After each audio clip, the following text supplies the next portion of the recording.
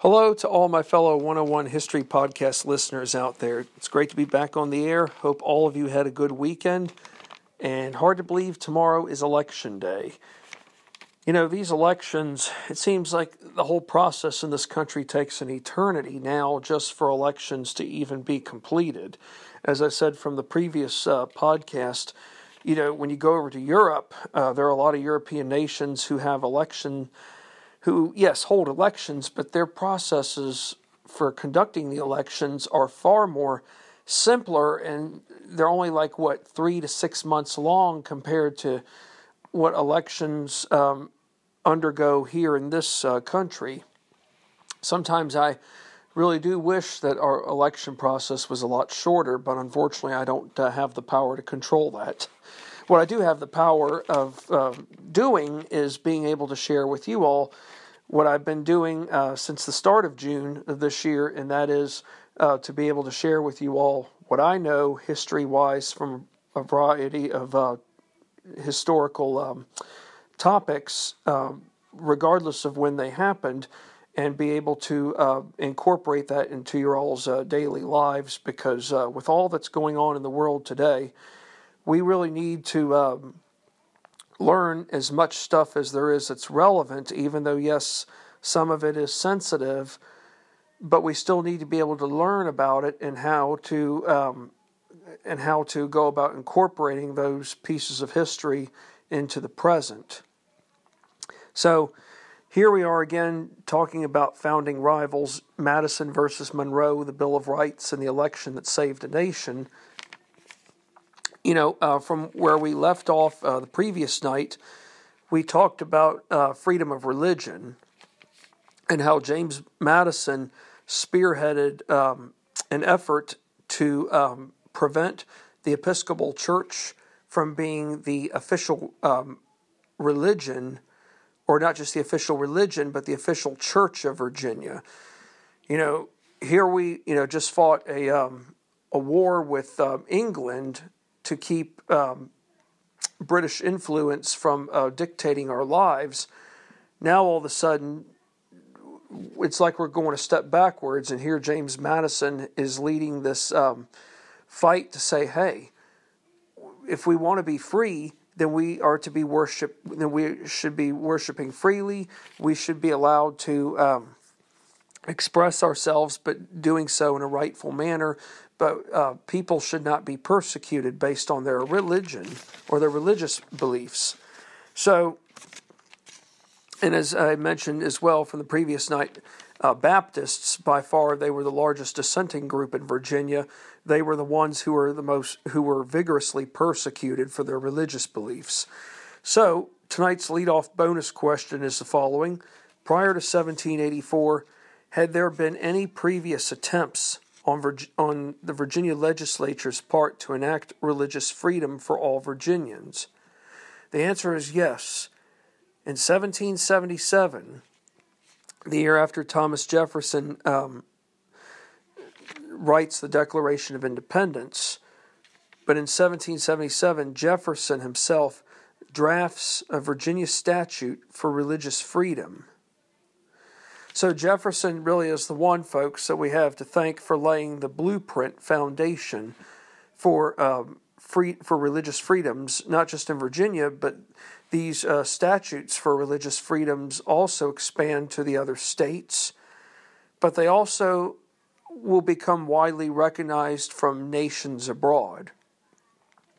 But Thomas Jefferson's biggest he had a lot of important elements or factors behind freedom of religion, but if you ask me which one would have been the most essential, or rather two of them, number one, to be able to worship freely regardless of your religious faith, or regardless, let alone your sect, of religious sect, whether it was Protestant or Catholic. But the most important thing for Jefferson was to have the separation of church and state. In other words, a church should not be interfering in the state's business, that is the government's business, and the government should not be telling the church how to go about teaching its members, or let alone its members from within the congregation. They both need to be separate, because if they're not separate, they will make people's lives very uncomfortable, miserable, and who knows what can happen in the aftermath of church and state working together. So, the person who will pick up what Jefferson started would be none other than James Madison. But before James Madison reintroduces the Virginia Statutes of Religious Freedom, it wasn't until about 1779 when the statute itself was brought before the House of Delegates. But it was in the elections of 1785 where many new faces came about for the House of Delegates who had ran on the platform of opposing taxpayer-funded dollars to support religious-based teaching instructions sponsored by the Episcopal Church. So this is where it really has its true significance. Of course, it was in 1784, the year before, where Patrick Henry had introduced, he was the leader, rather, I should say, of wanting to have the Episcopal Church be sponsoring these religious-based teaching instructions. But we have James Madison to thank for striking down that proposal. So in the aftermath of the 1785 election, House of Delegates elections, rather, James Madison reintroduces Jefferson's Virginia Statute of Religious Freedom proposal. And what is significant about January 17th, 1786? The Virginia General Assembly enacts Jefferson's statute proposal that was first proposed 9 years earlier. It's enacted and it becomes a law which removes the Church of England from Virginia once and for all. And this proposal or measure guarantees freedom of religion to people of all religious faiths or sects. And we must remember, too, in 1776, we cut off the Anglican Church, in large part because we've declared our separation from England. However, we still want to have strong religious establishment in Virginia, not with England, but from within the state. But, for Thomas Jefferson and men like James Madison and, yes, James Monroe, in order to have freedom of religion as a successful guarantee, or let alone an essential fundamental liberty, church and state have to be separated. Because if they're not, then freedom of religion cannot be a 100% guarantee to anybody, regardless of faith. So the Virginia Statute of Religious Freedom, as I said earlier, was celebrated not only throughout Virginia and other states, but it was celebrated throughout Europe.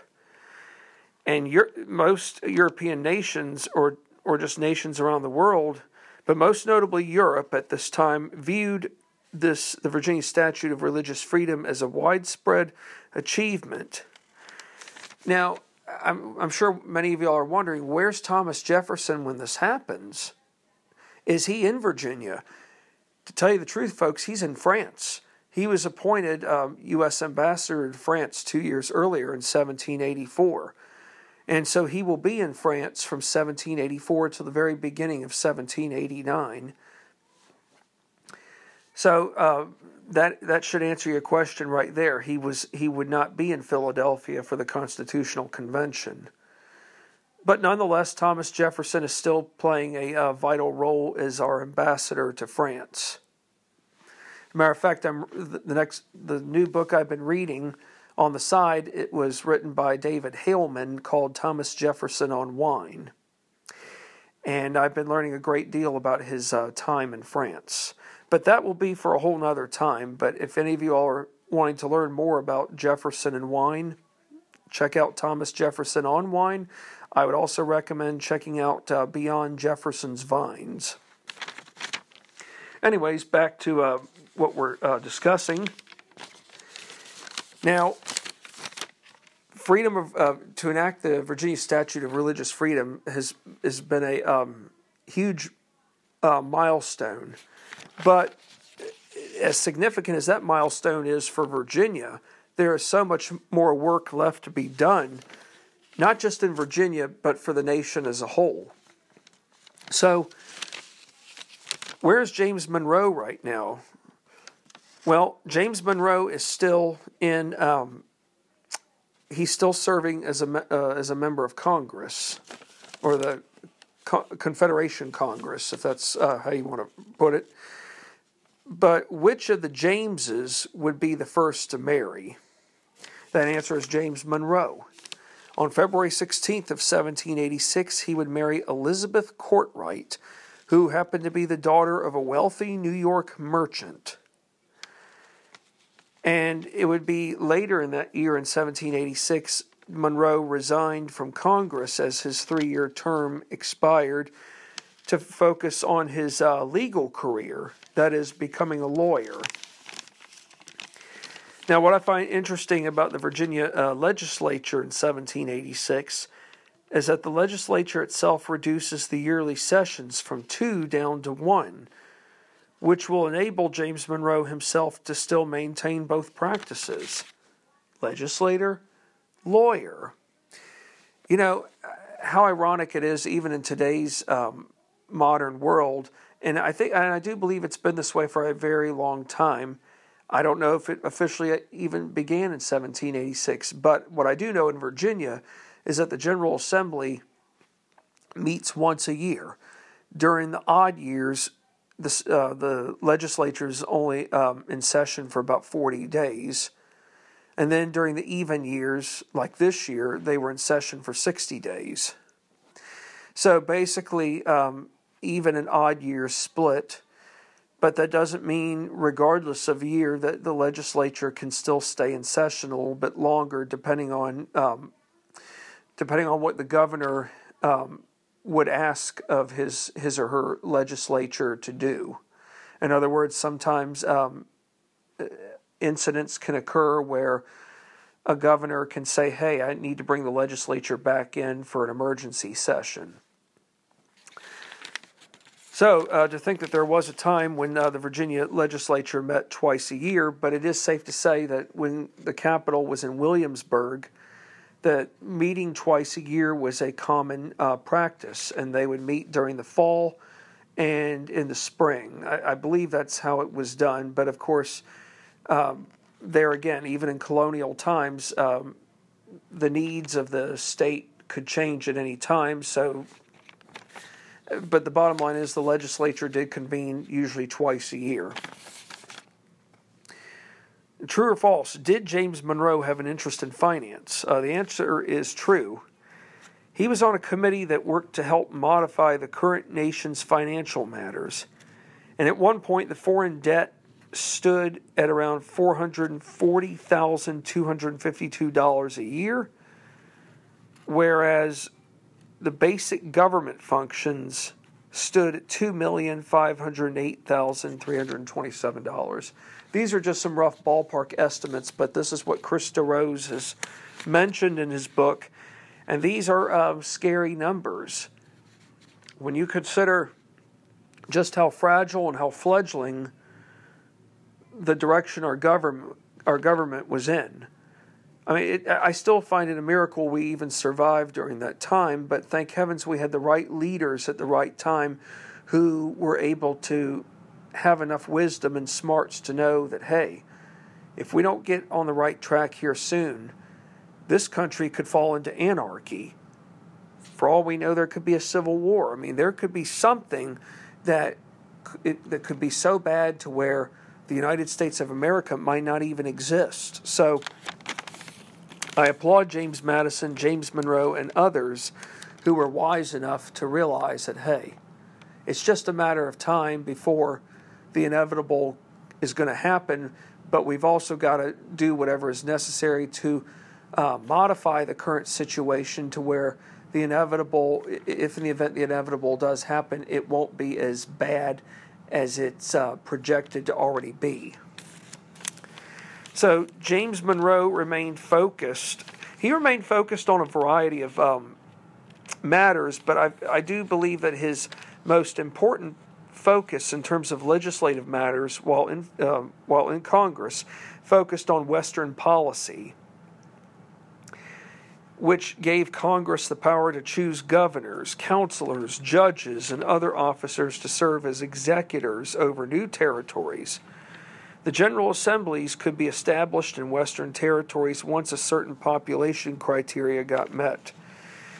And westward expansion is very essential because James Monroe and even Madison himself knows, and you could go down the line, even George Washington himself knows too, that without westward expansion, our interests are not going to be fully attainable or let alone recognized. And what I mean by interests is not just acquiring territory, but for George Washington, for example, his dream goal, or one of his biggest dream objectives, is to establish a waterway system linking that would link,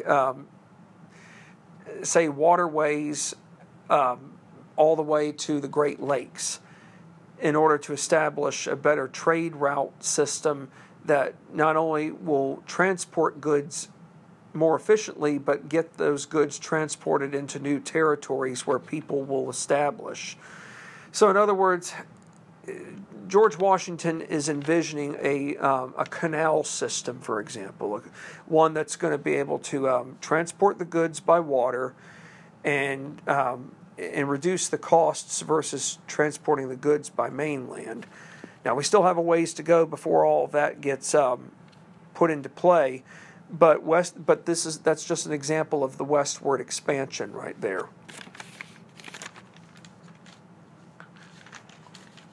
All right, moving on here to a bonus question here. Which congressional figure oversaw the Mississippi River affairs involving Spain? Remember how I talked about from the previous night how how there were those who favored westward expansion so that it would allow for easier access of transporting goods along the Mississippi River, and then how there were those who were against it because they were afraid that it would create too many sectional interests that could lead to further tension and rift among the states. So anyways, the person who is overseeing the Mississippi River affairs involving Spain is none other than John Jay. And as I mentioned before from a previous podcast, John Jay is a very crucial member. He went to France. He was one of 4 American delegation members who went over to France to help negotiate with the Treaty of Paris that had formally ended the American Revolution.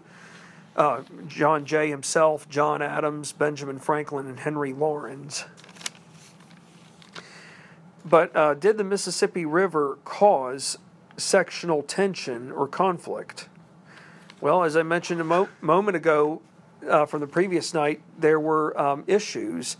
And to answer this question is the same thing. Yes. For starters, the river served as the western border of states, including Virginia. So remember, folks, we don't have... Virginia's land holdings still stretch as far west as Ohio, Indiana, Illinois, into Michigan, Wisconsin. And of course, as we all know, Wisconsin borders present-day Minnesota, where the Mississippi River officially starts. So it is safe to say in the 1780s that Virginia's territory went all the way to the present-day Mississippi River. And then, of course, you've got many other states holding claims to land on other parts of the river. So think about it. Even the Carolinas could say that, hey, they have part of the Mississippi River. The supporters, and here's a two-prong answer. I probably may have already mentioned some of it earlier, but I'm going to mention it again. The supporters of Western expansion saw the river as a valuable asset to transport goods and people along the frontier. Whereas the northern states, like Massachusetts, New Hampshire, New York, for example, while they had active seaports, They saw the Mississippi River matter as one that could bring about war, but were mostly concerned about keeping the population levels in their neck of the woods intact. So in other words, the northern states were afraid that if people got this idea of, wow, the Mississippi River offers easier transport of goods and people, then that's where we need to take our business. Okay, and think about that. So if people leave from Rhode Island to settle in these new territories along the Mississippi, that's going to do more harm to Rhode Island's economy than it will to the new frontier land. And how ironic, even in today's time, we see a lot of people moving all the time because sometimes they want to move somewhere where taxes are less and there's more job opportunities. But in 18th century time, it's easier for people to stay in one place because 90% of the American population, even in the late 18th century, is still farming. And that tells you right there that only 10% that's living in the cities with their jobs, that's where the core of the work is. But if you're a farmer, why would you need to move if you have it so good in your own neck of the woods? These sectional tensions are so high that committees in New York were planning for separation of states, the most serious crisis faced, or let alone presented to our own government in the post-Revolutionary War era. So, when we think of secession, we always tend to think of the Civil War. Not to get too far ahead of the game, but that's what we always think of, that American Civil War when the South seceded. Well, I have to admit to you all that there have been plenty of other times in our early nation's history where states wanted to secede from one another because they were they were either distrustful of one another, or sectional interests got to be so overwhelming and conflicting that they felt that it would be best for each region to have its own confederation so that the interests would be better suited based on where you lived rather than as an entire nation. But the debate over the Mississippi River would once again question the Articles of Confederation and its level of effectiveness.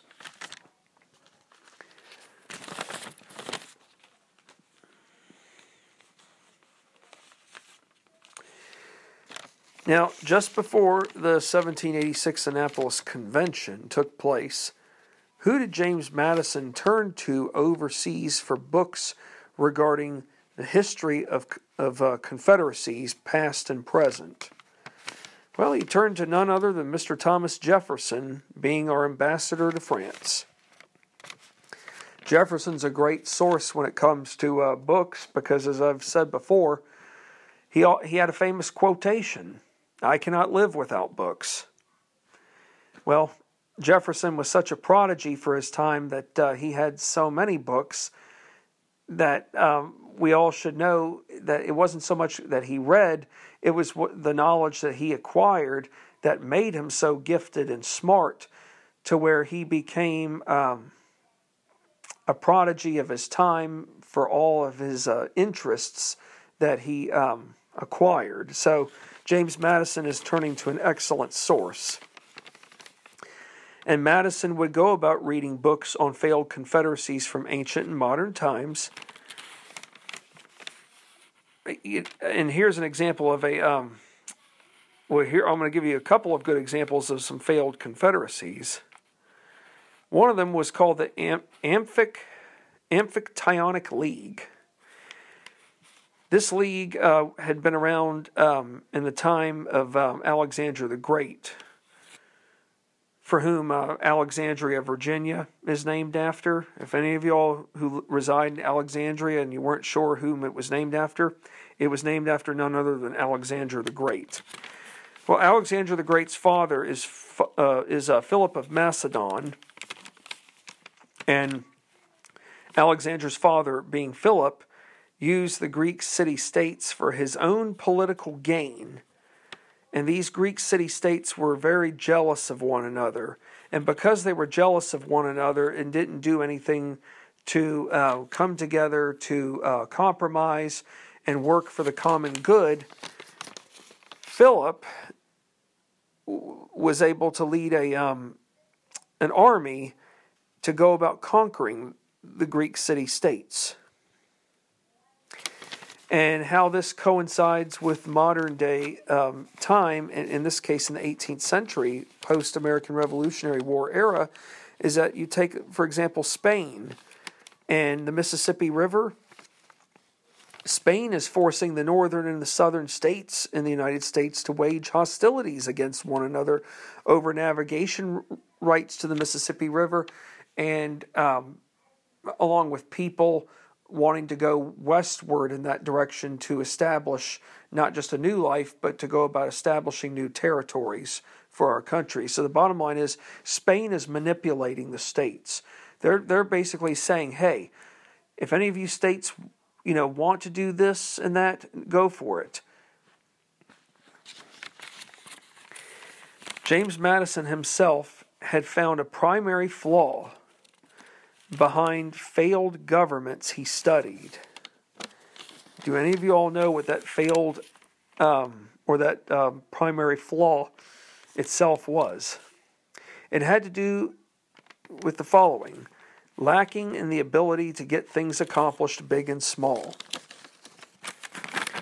Governments aren't perfect, but if they can't get anything accomplished big and small, then how can a government function, and how can it survive? How can it expect to do anything better than what it's already set out to do? So an example of a failed confederacy that could not get anything accomplished big and small was known as the Belgic Confederacy. Now, the Belgic Confederacy was located around present-day Belgium. This confederacy was around during the time of the Roman Empire. The Confederacy comprised of 52 independent cities and 7 provinces. And the scary thing here, folks, is that a foreign power, or let alone an enemy, would only need one city from this entire confederation. One city or province out of 59 to get something their way without the other 58's consent. One province or one city-state alone could have the authority to wreak havoc on a solid majority. Well, that was happening here in the United States. Same issue. A minority of states or one state alone could put regional concerns above common good for the nation as a whole. Well, earlier from an early podcast I had on this subject, or the book rather, we're talking about Rhode Island was very stubborn. Rhode Island did not want to go along with doing anything. And because Rhode Island didn't want to go along with what Madison proposed, Rhode Island basically was favoring England's policies over the policies of our own nation.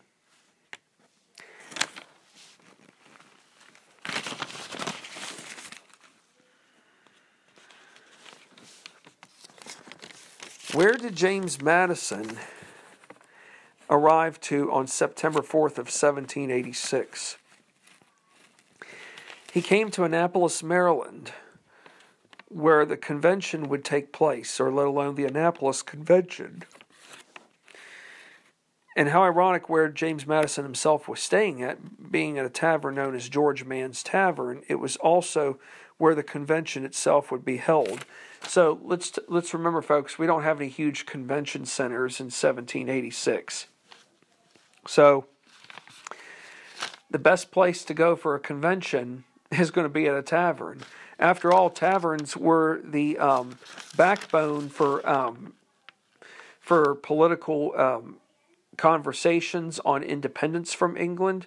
So hey, if they served that role for independence from England, why not allow a tavern to bring men together to discuss the weaknesses of the current existing government? Now, how many states are on board with this convention? I'll tell you this much. Not all 13 were on board, but the number was 5. Was Virginia one of those states? Yes. The other 2 were New Jersey and Delaware. And then you had 2 commissioners from New York and another one from Pennsylvania. I think it's great that Virginia has joined in this convention because she is the largest of the 13 states. I'll say this again. I've said it a million times, but I'm going to say it once again. Not only is Virginia the largest state, not only does she have a lot to gain but a lot to lose, but whatever decisions Virginia makes or any of the other states make, they have to go through Virginia first. So I think for New Jersey and Delaware, they want to work with Virginia. But Virginia is going to have a greater say because of just how big her land holdings are. Not just for her present geographical location, but for all that western territory. Now, will a Virginian be heading the Annapolis Convention? The answer is no. The gentleman who is the head chairman of this convention is none other than Mr. John Dickinson of Pennsylvania, who also just so happened to be the chief author to the Articles of the Confederation. John Dickinson is a very interesting fella. He was present in Philadelphia in 1776 for the Declaration of Independence. John Dickinson, however, was a very, very ardent opponent to going to war with England, and let alone separation from England alone. John Dickinson did believe that it was very unjust of Parliament to have taxed us without our consent, being taxation without representation. He certainly did believe that that it was unfair to tax us when it came to for Parliament to tax us when it came to placing duties on goods like paper, glass, lead, and the tax on the tea. But Dickinson himself was very convinced that the people of Massachusetts were engaging in separation from England for all the wrong reasons. He believed that independence was doable, but he believed that it was something that needed to come gradually. There just could not be a radical break overnight. And I think for Dickinson, and along with many others at an early stage, they were afraid of this. Okay, you declare your separation from England. What are you going to replace being governed under England with? And who's to say that if you did establish a new form of government, who's to say that it might be there still a year or two from now? So in other words, yes, you can declare your independence from another country, but are you going to have the right people who can come together to establish a government that will work for the people, by the people, not just in the short term, but for long term? But John Dickinson, though, I will have to give him credit, he still remains loyal to the Americans. He does not become a traitor, but he knows now that times are much different. He knows that yes, we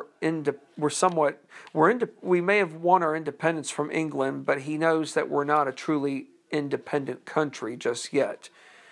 But he does know that the Congress, or not the Congress, he knows that the country itself is in bad shape.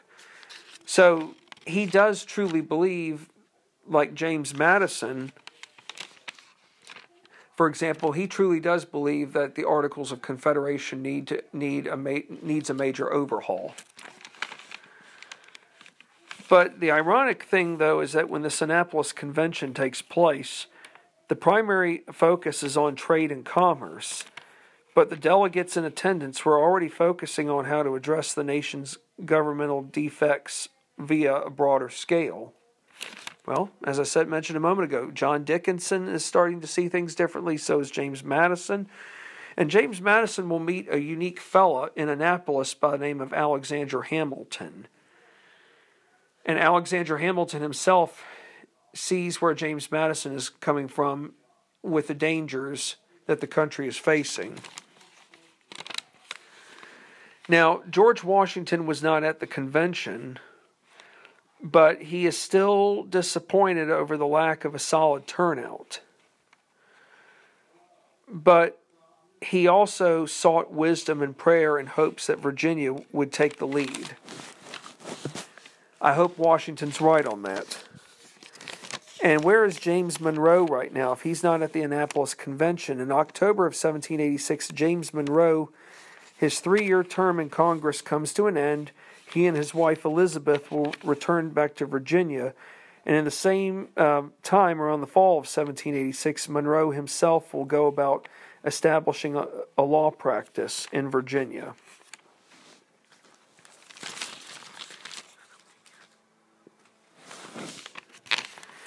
Here's a big bonus question here. What bill did the House of Delegates in Virginia pass that was groundbreaking for 1787? The House of Delegates passes a bill appointing delegates to the Constitutional Convention, which passed unanimously. So this is a huge step forward in the right direction. And now George Washington can breathe an initial sigh of relief to know that, hey, Virginia is making some huge progress now. Everybody's agreed unanimously. That means that there is no opposition whatsoever in getting delegates on board to go to Philadelphia to bring about a new convention. Now, prior to the Constitutional Convention officially starting, what did James Madison contribute which had significant meaning? Well, Madison went above and beyond to ensure that George Washington not only became a delegate to the Constitutional Convention, but he went above and beyond to ensure that Washington himself would serve as its official chairman. Now, Washington, even though he's retired, but, he's not sitting on a chair doing nothing. I mean, he's overseeing his plantation at Mount Vernon. But 4 years earlier, in 1783, a new society was founded in the United States, and it was founded to promote the ideals of American Revolution. George Washington himself did join this society. Does anybody want to know what the society's name is? The Society of the Cincinnati, named for the great Roman general Cincinnatus, who had returned to private life on his farm at the end of his service to Rome. Is there a unique comparison or what? George Washington retires to Mount Vernon after his service in the American Revolutionary War.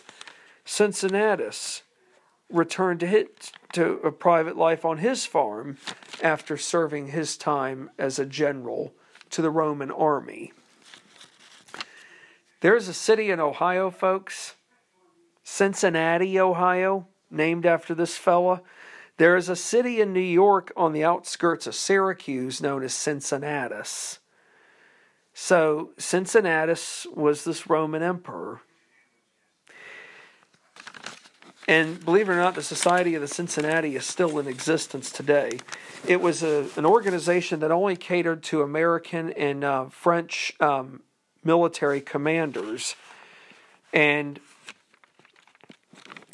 I will have to admit this to you all, that George Washington himself was under a lot of pressure to become president of this organization. He turned it down because he knew that it was probably more important to oversee the affairs of the Constitutional Convention. But he did not. But he did so in a very, what do you call it, professional manner. In other words, he didn't go straight over to the Society of the Cincinnati and say, "Hey, I'm not going to be your president because of all these reasons." The reason he didn't go about doing it in that manner was because he did not want to offend any military officers. In other words, he didn't want to do anything that what we would think of in today's time as burning a bridge. Yes, Washington was revered by many people, But even the smallest mistake could offend someone to the point where in his time it could have meant burning a bridge for all the wrong reasons. So Washington, in my opinion, he probably made a very wise choice.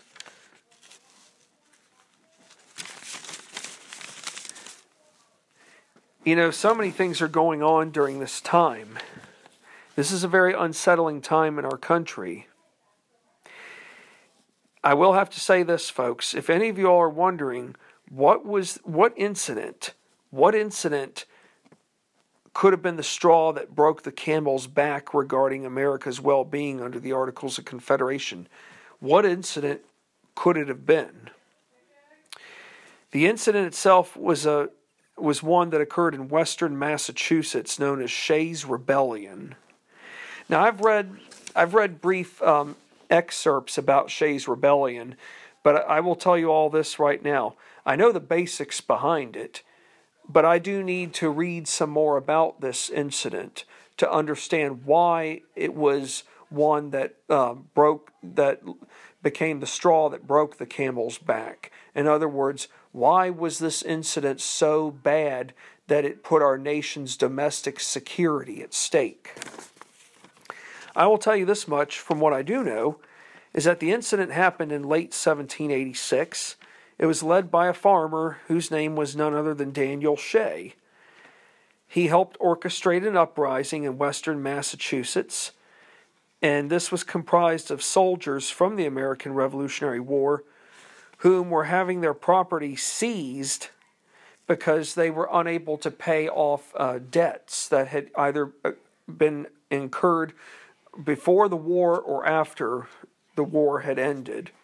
But the bottom line is these men did not have the money to pay off their debts, and because of that, their property was going to be seized by government officials in Massachusetts. So here's a problem here, folks. There is a lack of congressional power, not just action but power. In other words, Congress is now limited to put down even a potential rebellion. We don't have what's called a National Guard. So scores of farmers come together to go about closing the court systems, which would mean halting the foreclosure proceedings on properties. And if any of you all don't know what foreclosure means, that means the closure on a home.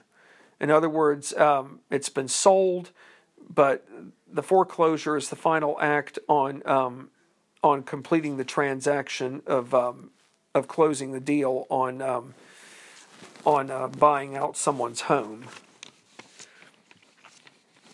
So this rebellion does happen, and it is put down by the Massachusetts militia, but sadly at the expense of many rebels being arrested and killed. This incident was a red flag case. National security on the domestic front.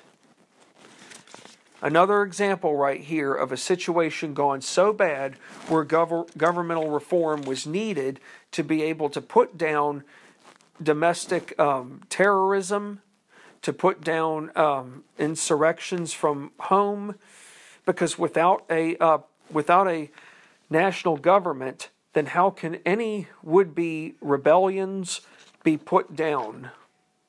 So this is a scary time, folks. What did James Madison fear governmental-wise that could arise if no action was taken to reform the Articles of Confederation? Well, here's part of the answer to what I just mentioned earlier, except it's going to be it'll be something different. He feared monarchy, and I don't blame him. We just fought a war to get rid of not just foreign influence. Not foreign influence, but but we fought a war to keep a tyrant. We fought a war to keep a tyrant away from our country. In other words, we lived 3,000 miles away from a tyrant, but the tyrant's practice, not just King George III's practice, but that of parliaments, was corrupting people's daily lives. Well, what did Madison fear more than anything? Monarchy. In other words, someone out of nowhere on domestic soil could become a monarch. He could have all kinds of power that could go unchecked to the point where people could become subjects again, just like we were subjects at our own mercy to King George III. So, from whom would James Madison learn about George Washington's declining the presidential post from the Society of the Cincinnati to come instead to the Constitutional Convention? Answer would be none other than Mr. Edmund Randolph, who was governor of Virginia. Well, the Constitutional Convention's purpose, if any of y'all are wondering right now, what do you think its primary purpose would be as of right now? To revise the Articles of Confederation. In other words, we need to go about revising this current government so it looks a little bit better than what it already is showing for. But James Madison is starting to see things entirely different, along with a few other fellows too, most notably like Alexander Hamilton, John Dickinson. I think it's probably fair to say that even James Monroe himself would like to start seeing things differently. After all, he only served a 3-year stint in Congress, and like Madison himself, they both worked like Turks to get things done. They would have been what's called the minority. In other words, they weren't scoffing, they weren't poking fun of Congress. They were actually wanting to get things done, while others chose to do the opposite. Well, when I'm on the air again next, we're going to talk about everybody coming together as one in May of 1787, because that will be the time when Congress convenes as a quorum. That is, they get enough members as a quorum to convene and start talking about the new direction that this country needs to go in. Otherwise, if we don't take a new course of action, then we have to ask ourselves this question: will we have a United States as we know it? Well, tomorrow is a big day for all of us as Americans. If you haven't voted, I strongly recommend that you do so. My wife and I have already voted. We did absentee voting. But hey, there's nothing wrong with doing that versus waiting in a long line. The bottom line is, folks, yes, our country is at a crossroads. The United States is. But the good news, though, is that we still have a Constitution that is strongly intact after 233 years. We still have a government that we can wake up to. Yes, there are those who want to do harm, and unfortunately it's not the right thing to do, especially when you live under a democracy. But the bottom line is, folks, is that we have to continue to find ways to ensure that our government will still function even in the most trying of times. Even on Sunday, when my wife and I were on Zoom with our Sunday school class, our Sunday school teachers were agricultural missionaries from Africa, and they lived through about 4 or 5 coups. They lived in Uganda, and I don't know how anybody could live through 4 or 5 coups, but these people did, and they still accomplished a lot. But as one of the teachers said, she never thought that, she always knew that when of political unrest being in foreign countries, where governments were not often stable. But she said that she never thought it would be in this country, given right now with everything that's going on, most notably with coronavirus and a variety of other things. But it really struck me right there, because I had never realized that until just now. I do hope that better days are ahead for us in this country. Now, I'm not here to discuss politics, but I am here to say that, hey, our forefathers, even though they are no longer with us in person, they are with us in spirit, and they are watching us from above and making sure that, hey, but in saying this, that, hey, our Constitution's been intact for 233 years. Let's keep this thing going. Even in an ever-changing world like the one we're living in, we've got to ensure that this keeps on going, because if we don't have this Constitution that we worked so hard to establish, and yes, it may not have been the most perfect in 1787, but it was the best thing we could come up with for its time, it still is that way today. So we must keep this thing intact. Otherwise, if we don't have this thing intact, then we will be in anarchy. And then we will not be able to be a beacon of hope to those from elsewhere around the world who want to have some form of democratic government. Well, that's all for tonight, and I look forward to being back on the air again here soon. Take care and have a good evening, and stay safe.